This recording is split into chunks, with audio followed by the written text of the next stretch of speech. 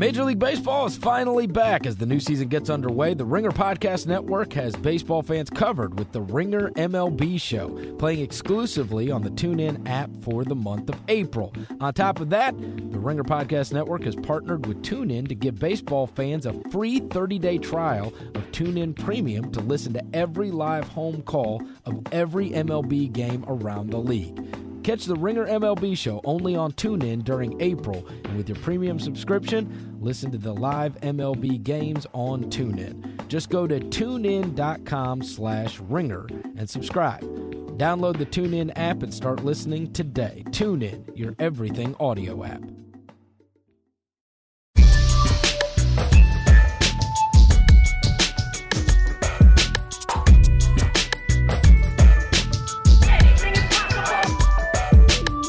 Welcome to the Ringer NBA Show. I'm Chris Vernon. Joining me today on the show is Zach Harper. You can find him on Twitter at TalkHoops. You can read what he writes at FanRag Sports. Zach, what's up, brother? I am just enjoying the end of this season because I feel like, despite this just being a two-team league, like I've heard, that this has been a really fun season. You got I don't want to say lucky, fortunate maybe last night. You had a lot of stake in that Spurs-Warriors game because you wrote an article. You wrote an article, the possible pitfalls facing the Spurs when the games really matter. And then the game starts like 15-0 and 23-3. What are you thinking as that takes place as someone who has printed an article, the possible pitfalls facing the Spurs when the games really matter? I think it got to 25-3 at one point, and I thought, well, I wonder if I'll just start, watching some old Broad City or something at this point. Maybe I don't need to be on Twitter right now. And then the Warriors started chipping away and getting back into the flow. And then the article turned out to be kind of correct because Tony Parker was bad and Manu Ginobili didn't have a good game, and Patty Mills actually didn't do all that much. And the crux of my argument was the Spurs backcourt worries me because there is a certain lineup they're going to have to play a lot this season or in the postseason, and that lineup has been bad. Not just bad for the Spurs, but just bad in general. So as that started kind of coming into form, I thought, all right, maybe I didn't completely, jinx the rest of the Western Conference and Pop's just going to roll through it. Because these guys are the ball handlers, and they kind of get everything going. And especially when they whip the ball around so much, the Spurs, that first action is the one that starts everything in motion, and it just doesn't happen as fast anymore because inevitably Parker and Ginobili are older. Yeah, I mean, Ginobili's going to be 40 in July, and he's still pretty good. He's a 38% three-point shooter. He's still good. It's just he doesn't have that first step or that explosiveness that made him such a dangerous player that, kind of got everything off balance for the defense, and then he would just pick you apart. And then Tony Parker, I mean, he just hasn't looked good in really 3 years to me. And part of that is injuries, and part of that is just wear and tear and whatever. But if you take those two away, you're relying so much on Patty Mills, who's been spectacular this season. But the lineup I referenced in the article is Patty Mills, Manu Ginobili, Kawhi, Pau Gasol, and LaMarcus Aldridge. And that's a good offensive lineup. They're scoring almost 109 points per 100 possessions. That's fantastic.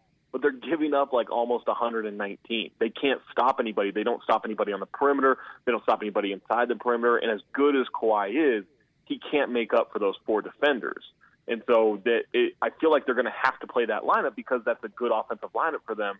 But if they do, and you don't get any kind of resistance on the perimeter outside of Kawhi, I just think they're in trouble.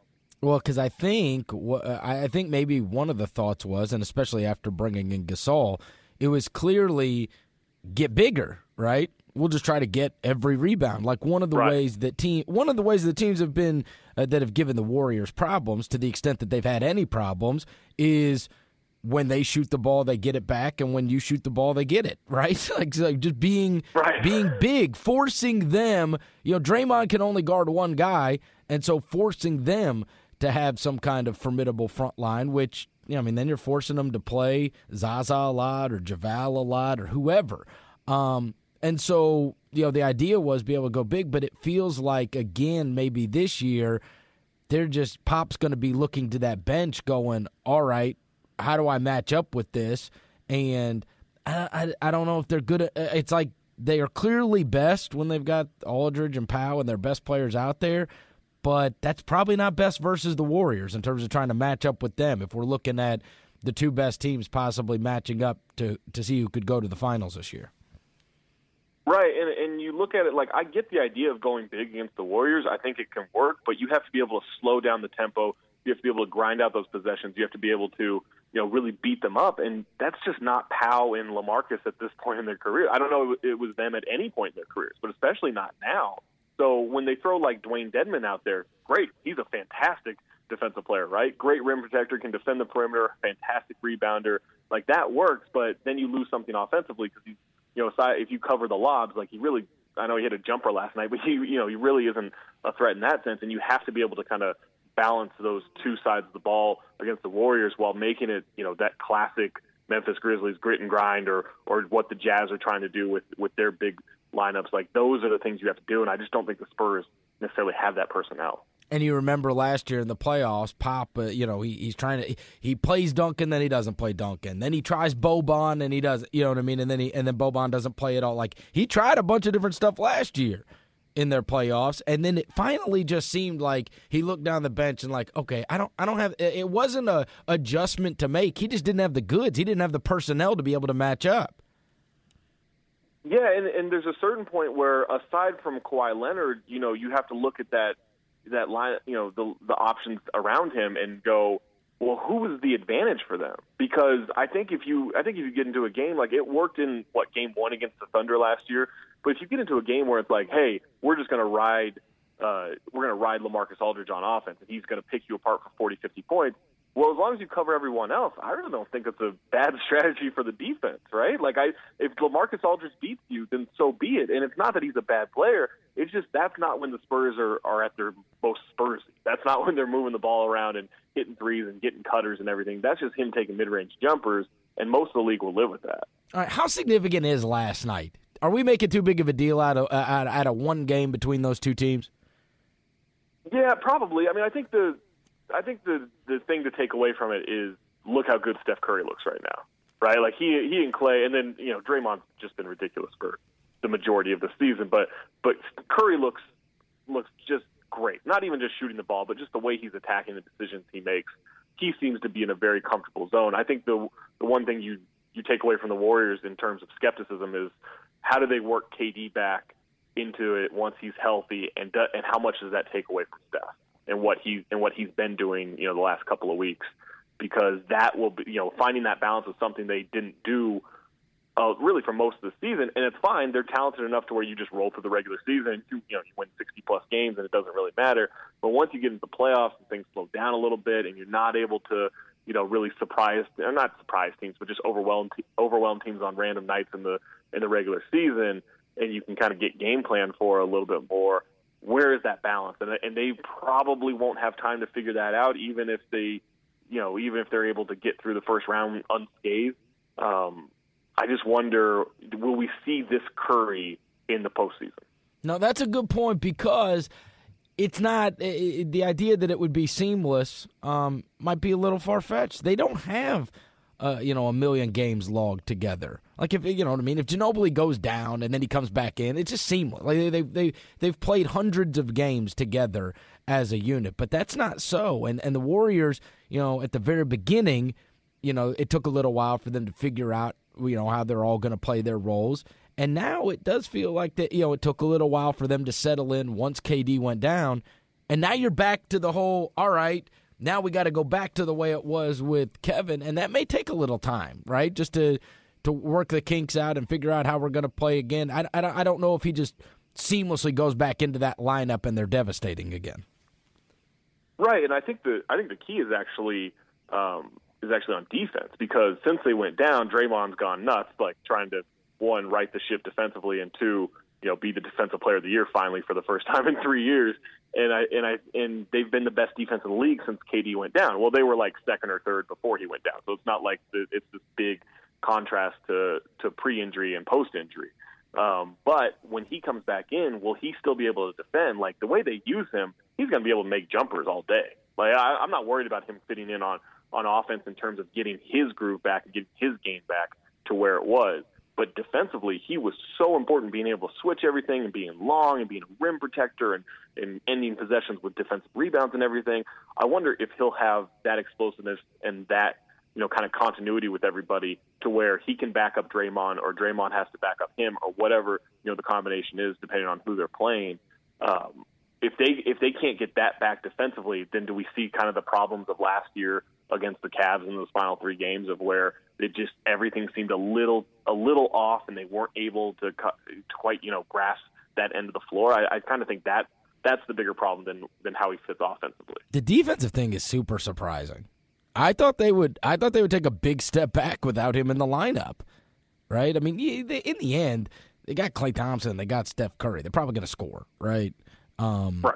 But I did think that, especially as good, he had gotten a lot of accolades for being an extremely good defender for them this year. So the fact that their team defense has not taken a step back at all that's shocking to me, very shocking. And I do think it speaks to how good they've been. I thought they were really going to, I don't want to say struggle, but certainly were not like a prohibitive favorite in the West if they didn't have 100% Kevin Durant on their squad. I thought that might have opened the door for some teams. But when you go on the road and you beat Houston like they did and you beat San Antonio like they did these last couple nights, maybe the beginning of the Durant injury was simply just the schedule sucked for them, right? They were in the middle of this long the long part of their schedule against some pretty good teams, and they were trying to figure out how to play without him. But damn, man, they've looked pretty damn good the last couple of nights when you knock off the 2 and 3 seed on the road.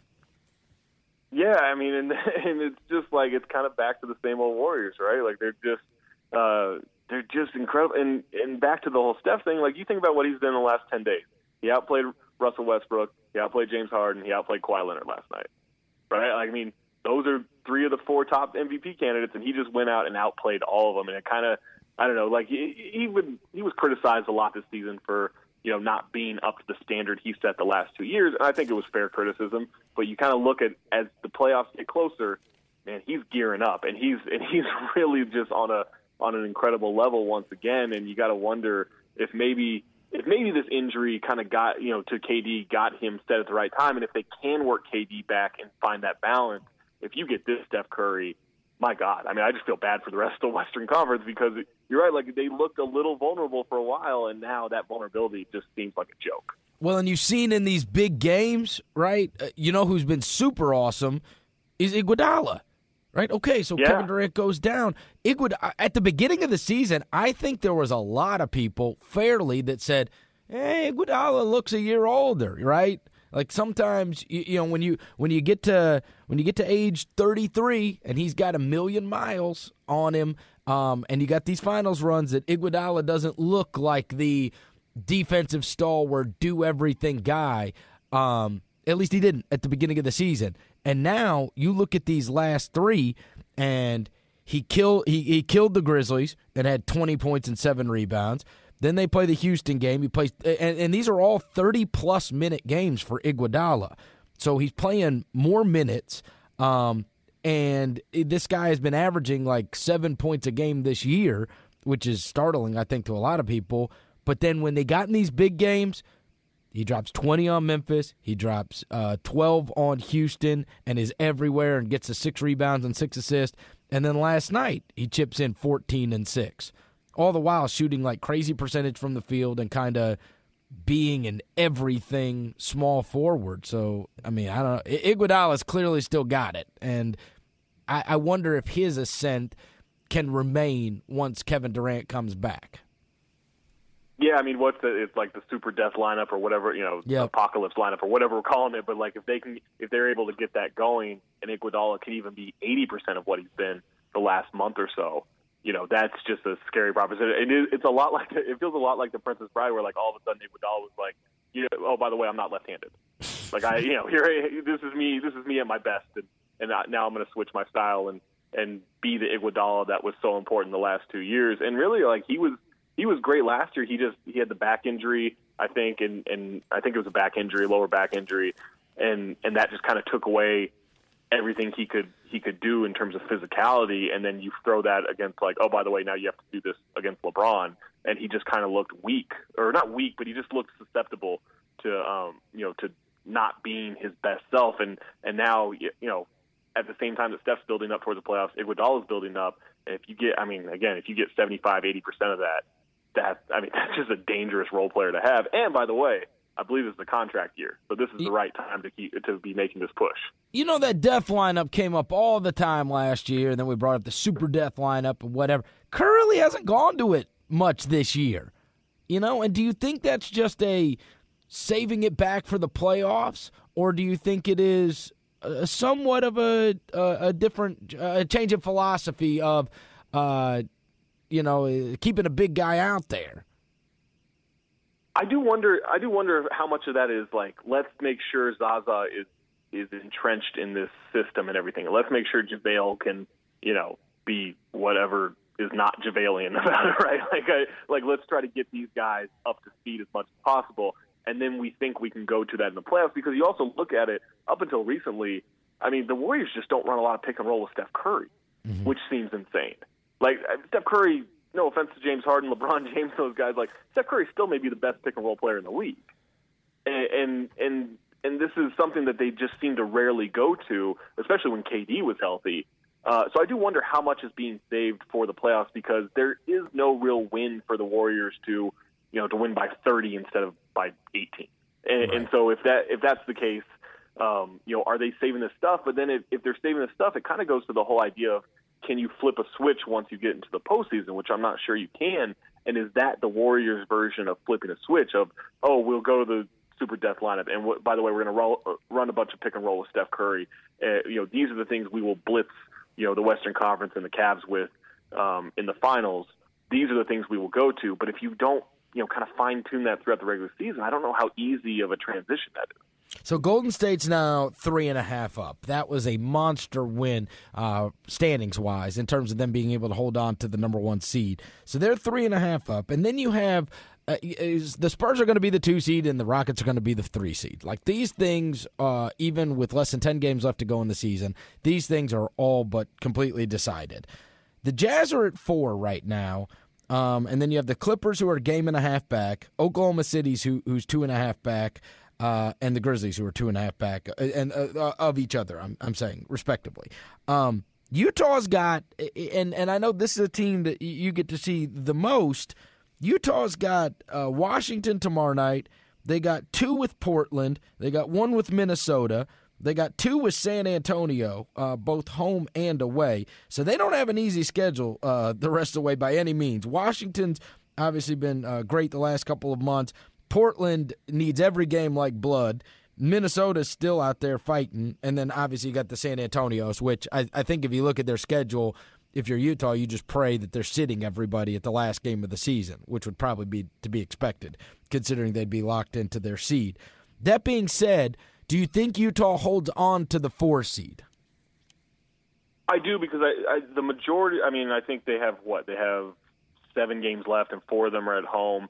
I think they have a great chance of taking that Portland game, and the Warriors may be resting on the second to last night of the season, and I would expect the Spurs to be resting on the last night of the season. So I do think what looks like a tough schedule probably isn't as tough. The key is if they can beat Washington at home on Friday night, then I think that sets them up to kind of be not a lock for the 4 seed, because anything could happen, and they're banged up, so you don't know how much of their regular guys are going to be in and out of the lineup. But I do think that puts them at a huge advantage to finish out pretty strong. And the Spurs may even rest people on Sunday, right? Like they may rest people in both of those games, kind of what you alluded to. So I think the Jazz are fine in terms of the 4 seed. I think the tricky thing for them is, would you rather play the Clippers or would you rather play the Thunder? And we know the Clippers are susceptible to being, to cheddar bobbing themselves, as I like to say, just shooting themselves anywhere on the body and kind of ruining their chances in the playoffs. We know that the Thunder, if you can slow down Russ at all, then great. But the Jazz have actually had a problem slowing down Russ this year, and so maybe that's a worry. So I think trying to figure out, even if they're the 4 seed and they have that home court advantage, what is the best matchup for them? That's kind of the scary thing for Utah. It's weird, right? Because you would immediately say, "Hey, listen, you got a veteran playoff team with 3 big stars in the Clippers, right? Versus this one-man team in Oklahoma City." But it just so happens, matchup-wise, you're right. If you have a big problem stopping Russ, that becomes an immense problem. And the second thing is, Oklahoma City does have the big guys that can go and fight it out with you down low. If you're throwing Adams out there, Cantor obviously would have a hard on for beating Utah because he's of his former team. But they got some guys that they could throw out there. They wouldn't get slaughtered by the Utah front line and especially Gobert. Right, and Russ seems to be actively seeking out Gobert, which I don't know that that's a good strategy because Gobert is ridiculous. But he seems to I think someone mentioned 2 games ago, hey, do you change it was some kind of just really mundane question of do you change the way you attack with Gobert in the middle? And he was Russ seemed offended to the point of, I'm going to go dunk on this guy now. And he's tried to dunk on him a couple of times. I think he got fouled or, lost the ball or whatever. But he seems almost more motivated than normal, which is an insane level of motivation in the first place, to best Gobert and show that he doesn't have to be scared of anybody in the middle of the floor. And for whatever reason, that's kind of galvanizing the team, and they seem Steven Adams is a big guy that can knock Gobert off of position for a lot of things, and you're right, Enes Kanter, he hates Utah hates him. That would be kind of a fun little thing there to try to get them. I think the key is can the Jazz just make shots? They're a very good three-point shooting team, and their role players are very good at shooting threes. And so if they can make shots, I don't know that Oklahoma City has the firepower to keep up outside of Russ because they're such a bad shooting team. But they also just kind of thrive off of offensive boards. And if they can battle Gobert inside, if they can battle Favors, considering he's still kind of playing on one leg, if you can make the Jazz go big and still beat them on the boards, then maybe that does give Oklahoma City a little bit of an advantage just because of the Russ factor. All right, so being honest, selfishly, obviously I do not want the Grizzlies to play the San Antonio Spurs again by any means. So when I'm at the game last night, I'm watching I was at the Grizzlies-Pacers game last night, which, by the way, the Pacers all effed up. Getting to see them, and this, you get a totally different sense of things when you're at that arena. And, sometimes when it goes to commercial or whatever, those are the moments where, I'm talking about where there's a break in the action and the teams are walking back to their bench, right? These guys can't stand each other. And the last time I felt that way was last year's Houston team. It was they didn't give a shit. They just didn't even talk to each other. Nobody's calling out anything. And then when they would walk back to the because you can see how these teams communicate with each other. And last night, Jeff Teague was getting thrown into a fire by Mike Conley. And he just he ended up with 4 points. Monte Ellis ended up with 2. Their starting backcourt had 6 combined. And what Conley had 30-something? Yeah, he had 36. And they just and then just watching them walk back to their huddles and whatever. It's one thing to keep on seeing all these Paul George headlines. It's quite another to then witness that team in person, and there is just a massive disconnect with them. Massive. And I don't know what, because they're not horrible players, right? It's one thing you see some of these teams, they just got crap players. These are not crap players. They just cannot play together and clearly don't like each other. Yeah, I mean, that was kind of speaking to champion your point about Houston last year. I remember in Miami, I was there in Miami, 3rd game of the year, and Houston lost the first 2 games by 20 points each. And Kevin McHale came out for his pregame talk with the media, and he just already had this disconnected 1,000-yard stare where you're like, oh, this guy's not lasting through the season. Either he doesn't want to or they're going to fire him. But you could tell 3rd game, something was wrong with that team. With Indiana the other night, Paul George drops 37 on the Timberwolves. They get down to a final possession. Timberwolves are up 1 with 3 seconds left. Paul George gets it. Wiggins stops his initial move. Ricky Rubio comes over and helps, and Paul George, kind of takes his time, throws the ball to Monte Ellis for the game winner, which Paul George took too much time, and Monte gets a shot off late. He missed it anyway, so it didn't matter. But they didn't even get a shot off in time. And after the game, Paul George is like, we don't have a sense of urgency. We don't want to win right now. He's making these comments. I'm thinking, you have a sense of urgency. You just ruined the last possession by taking too much time. There was no urgency on your part. And so it does feel like almost hypocritical. Not that Paul George hasn't done a ton this season, because I do feel like he is on this island in Indiana in terms of just talent and being able to get things done, and everyone else around him, they're talented players, but none of them seem to fit. So I get the frustration, and you hear the whispers and the rumors that there is no chance he stays in Indiana after once his contract's up. And things can be wrong about that stuff, but it does seem like he will have one foot out the door pretty soon if he does not have it already. But it is just this weird, they just don't seem to know what they want. They want to acquire talent, which, good job. That's what you need to do. But they don't seem to know. Larry Bird seems to be having a hard time, putting it together because, you say, hey, we want Paul George to be the small ball four, and, we want to run up and down the floor and get, really start matching the basketball of today. And then Paul George is like, well, I don't really want to do that. I don't want to be a four. I kind of felt like them signing Lance Stevenson yesterday was a flip of the bird to Paul George. Didn't he it probably was. You know what I mean? Hey, you want to keep on popping off in the locker room every night? All right, fine. We're bringing in your old buddy Lance, who you couldn't stand. You know what I mean? Yeah, they had those problems in that last year with that group, right? Where everything kind of fell apart in terms of chemistry in the locker room. There were real issues in that locker room the second half of the season, and they went from a team that was challenging Miami to a team that just was just kind of not a joke, but just kind of a joke in terms of thinking of them as a contender. And they've switched things around, and they tried to play faster, and then they hired Nate McMillan, who never coached a fast team in his career. And you throw Thaddeus Young in there, and you throw Al Jefferson in there, and those are all quality players, but they don't really fit with what they were supposed to do, and they don't fit defensively with what they they wanted, what they want to do now. And I don't know what the direction is. At a certain point, you got to think just blow it up. Yeah. Just trade Paul. The ransom you can get for Paul George this summer. Even with him becoming a free agent the next year, you would be stupid as a GM not to want to try to acquire Paul George and have the advantage of paying him more money, right? I get the threat of him going to L.A.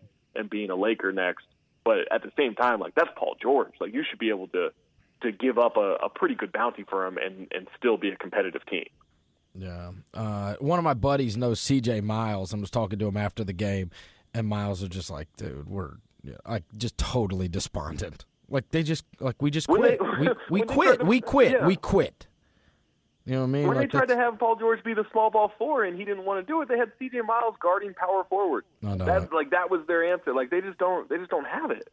Yeah, it's crazy. So anyways, I'm sitting there at the game, and this is the life of a fan, right? So you're sitting there at the game, and now you're in standings watching. And I started off by saying, don't want the Grizzlies to play the Spurs. So now I'm going through my phone, right? And it's Orlando's up by 20. I'm like, hell yeah. Orlando's up by 15. Hell yeah. Orlando's up by 10. All right, cool.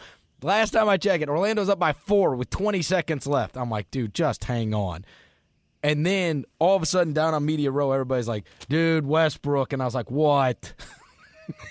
And I go and check, and I see that 3. And I'm like, are you fucking kidding me? What?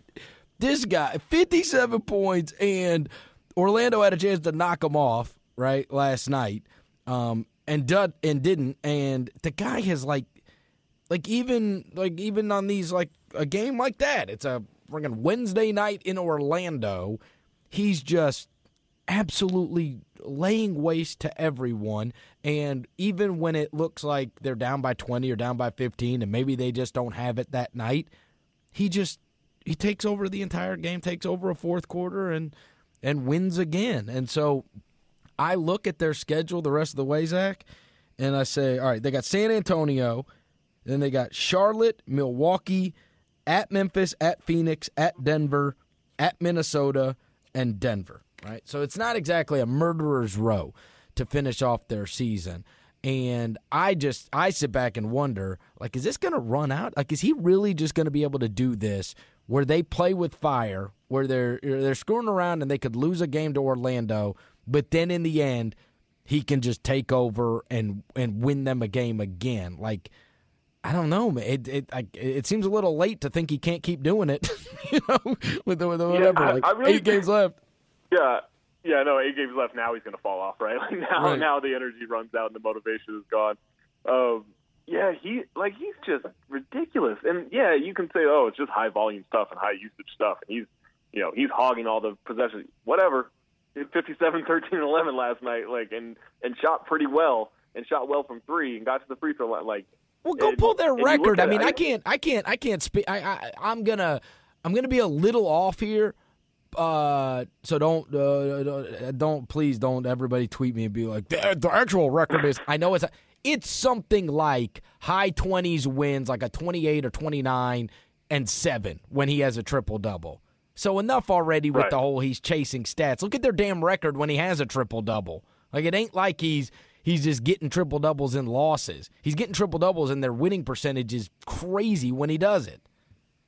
Right. Okay. Well, even say like, oh, well, he's stealing these rebounds on missed free throws, and it's getting him an extra 2 rebounds a game. Okay, so without that, he's 31, 10, and 7, or 31, 10, and 8 instead of 31, 10, and 10.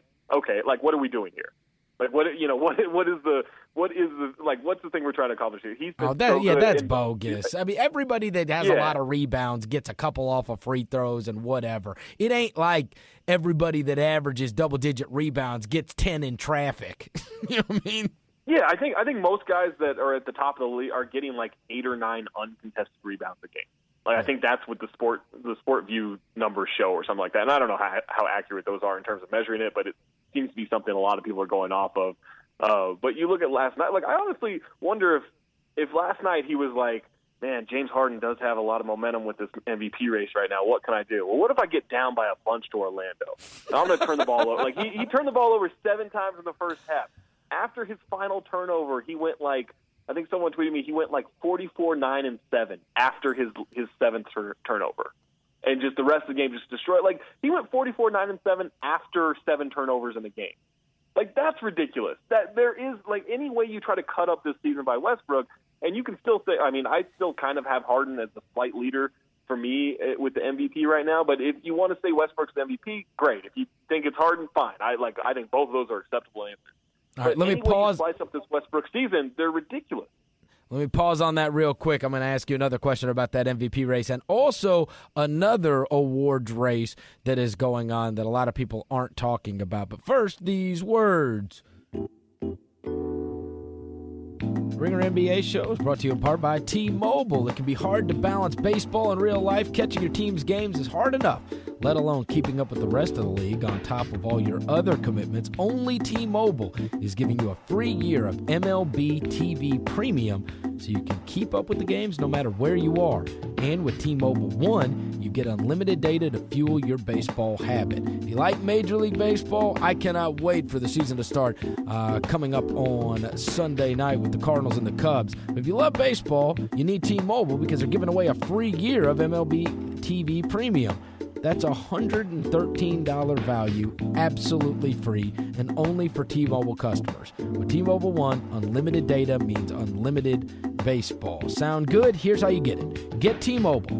Download the T-Mobile Tuesdays app. On April 4th, you get your free year of MLB TV Premium in the T-Mobile Tuesdays app. Get out-of-market games, stats, highlights, and more. Remember, April 4th, get your free year of MLB TV Premium with T-Mobile. Ringer NBA Show also brought to you by Cabbage. If you're wondering how to get funding needed to run a small business today, Cabbage has the answer.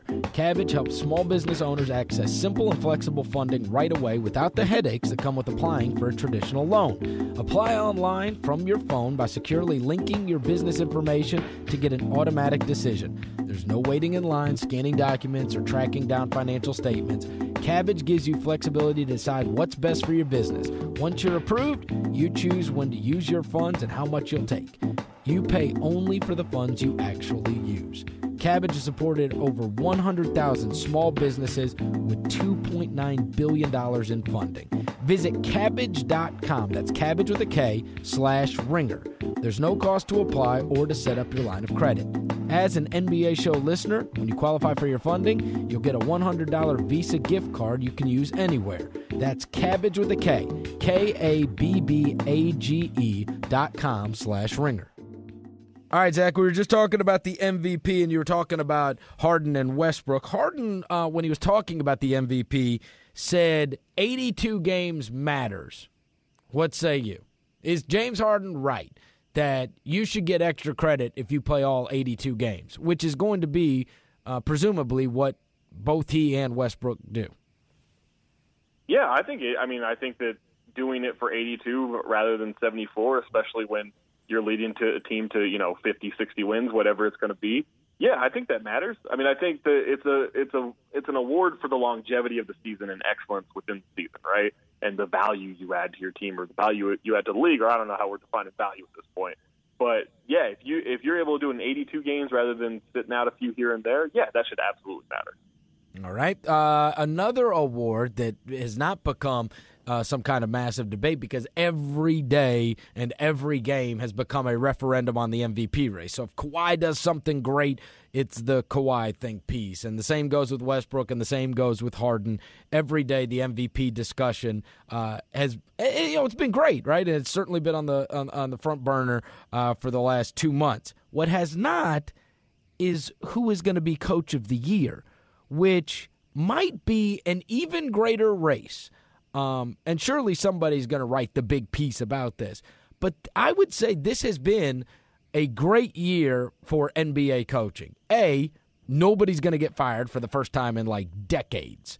So making it through a season without somebody getting fired is as rare as it could possibly be. Steve Kerr went out of his way, and he said Mike D'Antoni should win the Coach of the Year. That was a big headline everywhere. But you also, not only do you have D'Antoni and the job that he's done in Houston, you have Eric Spoelstra, whose team was 11-30 and is now in the position they are in. You have Quinn Snyder, who's going to take the Jazz to the playoffs for the first time since 2012. You have Scott Brooks, who at the beginning of the season, people are going, did they get the right guy? Why is this team struggling so much? And they've turned into this devastating Eastern Conference team that nobody wants to play. And I might be leaving a couple guys off, right, that have done outstanding jobs. But it seems like this year, I don't think and again, I haven't even mentioned Kerr. I haven't mentioned Popovich. Those are the guys that coach the top 2 seeds.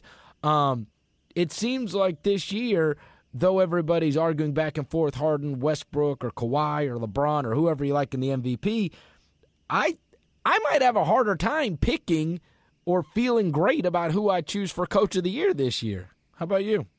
Yeah, and let's throw these two in there to avoid the tweets back at you. Brad Stevens, challenging for the number 1 seed in the East, and I honestly think Jason Kidd should deserve consideration, considering how they missed Middleton for most of the season, and they lost Jabari Parker for much of the season, and they still have kind of rallied, and not as extreme as the Heat with Spoelstra, but have rallied from a position of, oh no, this probably isn't going to work out this year, to being the 6th seed in the East and maybe higher. They might be the 5 seed by the end of the season. Yeah, all right, so fine. Hey, too. And you can keep on rattling like 9 coaches.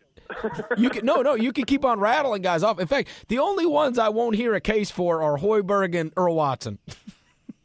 Right? Yeah, no, they're out. They're completely and Nate out. McMillan.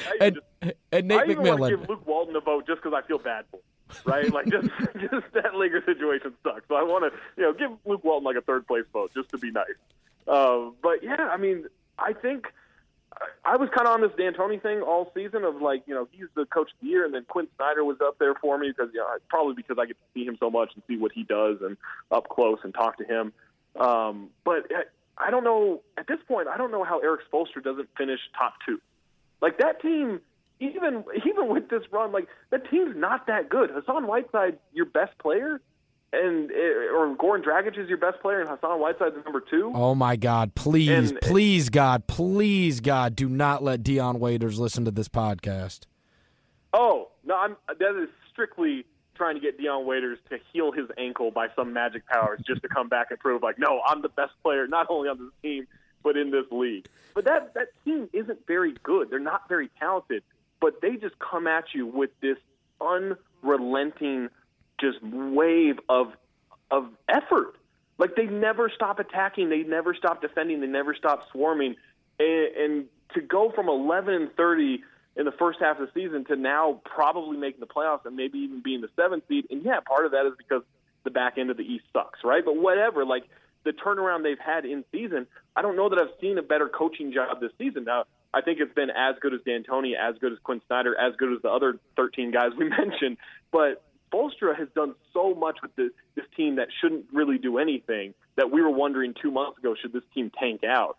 To have that kind of turnaround, it just feels like Spo is underappreciated still.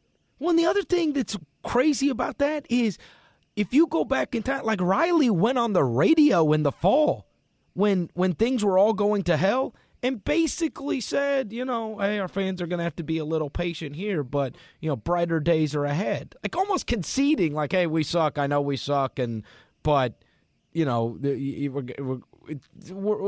are going to be okay. Just give us a couple of years, I think it was like almost this resigned to, okay, this season ain't going to go that well.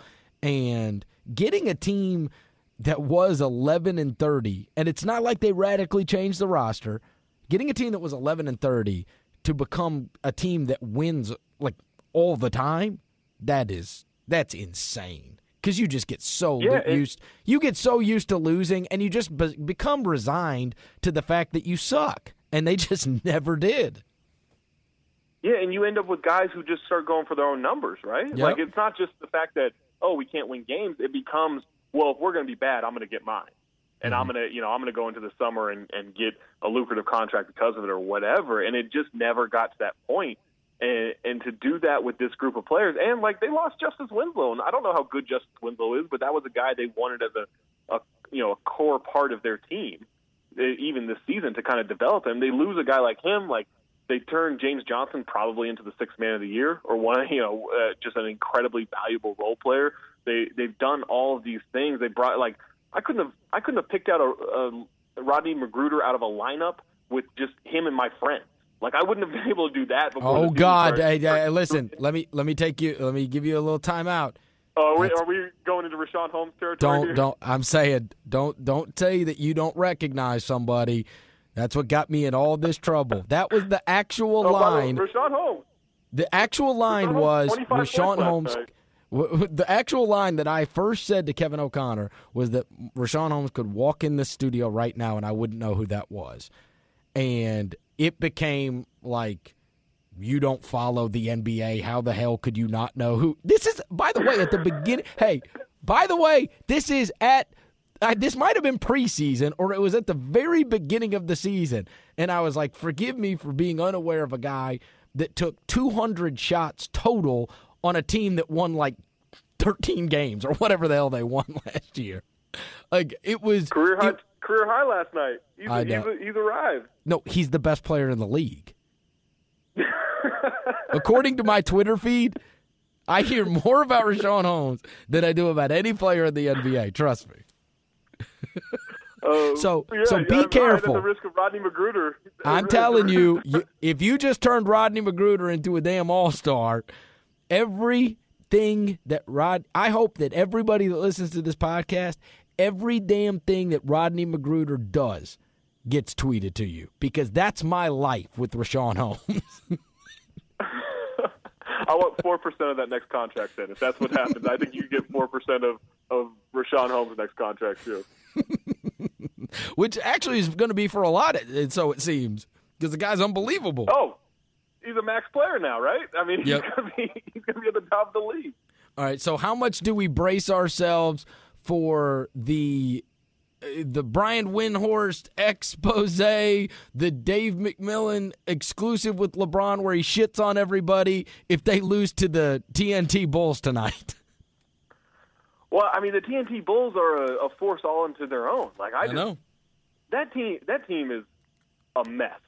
And yet, you throw them on a Thursday night on TNT, and all of a sudden, they're this Warriors team. It's unbelievable. Let me see what the line is on that thing. Hold on. Surely, what do you? Hold on, I'm gonna look this up. You think Cleveland's favored, but they at some point the TNT Bulls got to command respect. -5.5. Okay, I was gonna say 3.5, so -5.5. I'll take the TNT Bulls plus 5.5. I don't think they're any good, but I'll take it. I'll go with the trend. I'll put my money on Nikola Mirotic and Rajon Rondo going off. I'm happy to do that. They don't lose on TNT. It is what it is. It's unreal. I mean, if the Cavs are going to right the ship, and especially defensively, which has been just a mess lately, you got to do it against the TNT Bulls. That's the galvanizing point in their season where they go, all right, we're not going to take it anymore. We're the favorite who's also an underdog tonight. Like, we've got to rally around everyone and play championship basketball. And I think that's the tipping point in the Cavs season that sends them back into title defense mode. It would be somewhat more impressive than beating the Spurs. It would. If you take down the TNT Bulls, in my mind, you've won the championship. I don't know how else I don't know how you get any other praise other than that. Give Ty Lue Coach of the Year, give LeBron MVP, give Case Felder Rookie of the Year. Like, they get all the awards you take down the TNT Bulls. This is a streak that goes back 4 seasons. 4 seasons, and what was the last one? The Warriors? Was it the Warriors? I think so. Yeah, they took down the Warriors. Yeah, I feel like that's what it was. Like, they weren't any good, but then they played on TNT, and it was against the Warriors, and that was the win. It was 94-87 on March 2nd. It appears that was the game. They're so bad that people are wondering why Cameron Payne is in the D-League. That's how bad they're like, well, why isn't he up playing minutes? Like, that's how bad this team is. And yet, I feel like they're a lock to win tonight. It was the Bobby Portis show the last time they played. Oh, that was the Warriors. Yeah, it'll be, and tonight it'll be Cristiano Felicio or I don't know, Bill Wennington's going to come out of radio and drop 30 or something's going to happen that just doesn't make any sense. Well, the one thing that they didn't have an answer for sure, the Warriors, when they played against the Bulls, was the big minutes from Paul Zipser off the bench. Oh, that Paul Zipser hive. You think the Rashawn Holmes hive is aggressive. Just don't say anything bad about Paul Zipser. Oh, really? Oh, there's Twitter that is all Paul Zipser all the time. Wow, I had no idea. I was unaware of the subculture surrounding Paul Zipser. Can't wait to watch the TNT Bulls, though, tonight. And then the inevitable, something is very, very wrong. As if we haven't gotten enough with what the hell's wrong with the Cavs. This could be a massive one, considering it's going to be on a Thursday night on national television, and the Bulls stink, right? So it's one thing to lose. And the Bulls stink. Right. It's one thing to lose to San Antonio. And they don't even have Dwayne Wade anymore on their team, right? So... Right. No, that's just good. I mean, Jerry and Grant's going to go for 35 or something, I can't wait to watch it. You can follow Zach Harper on Twitter at @TalkHoop. Zach, you're the man. Thanks, brother. Anytime. Thank you. It's going to do it for another Ringer NBA show. If you dig it, go give us a rating and review on iTunes, and we will talk to you tomorrow. Anything is possible.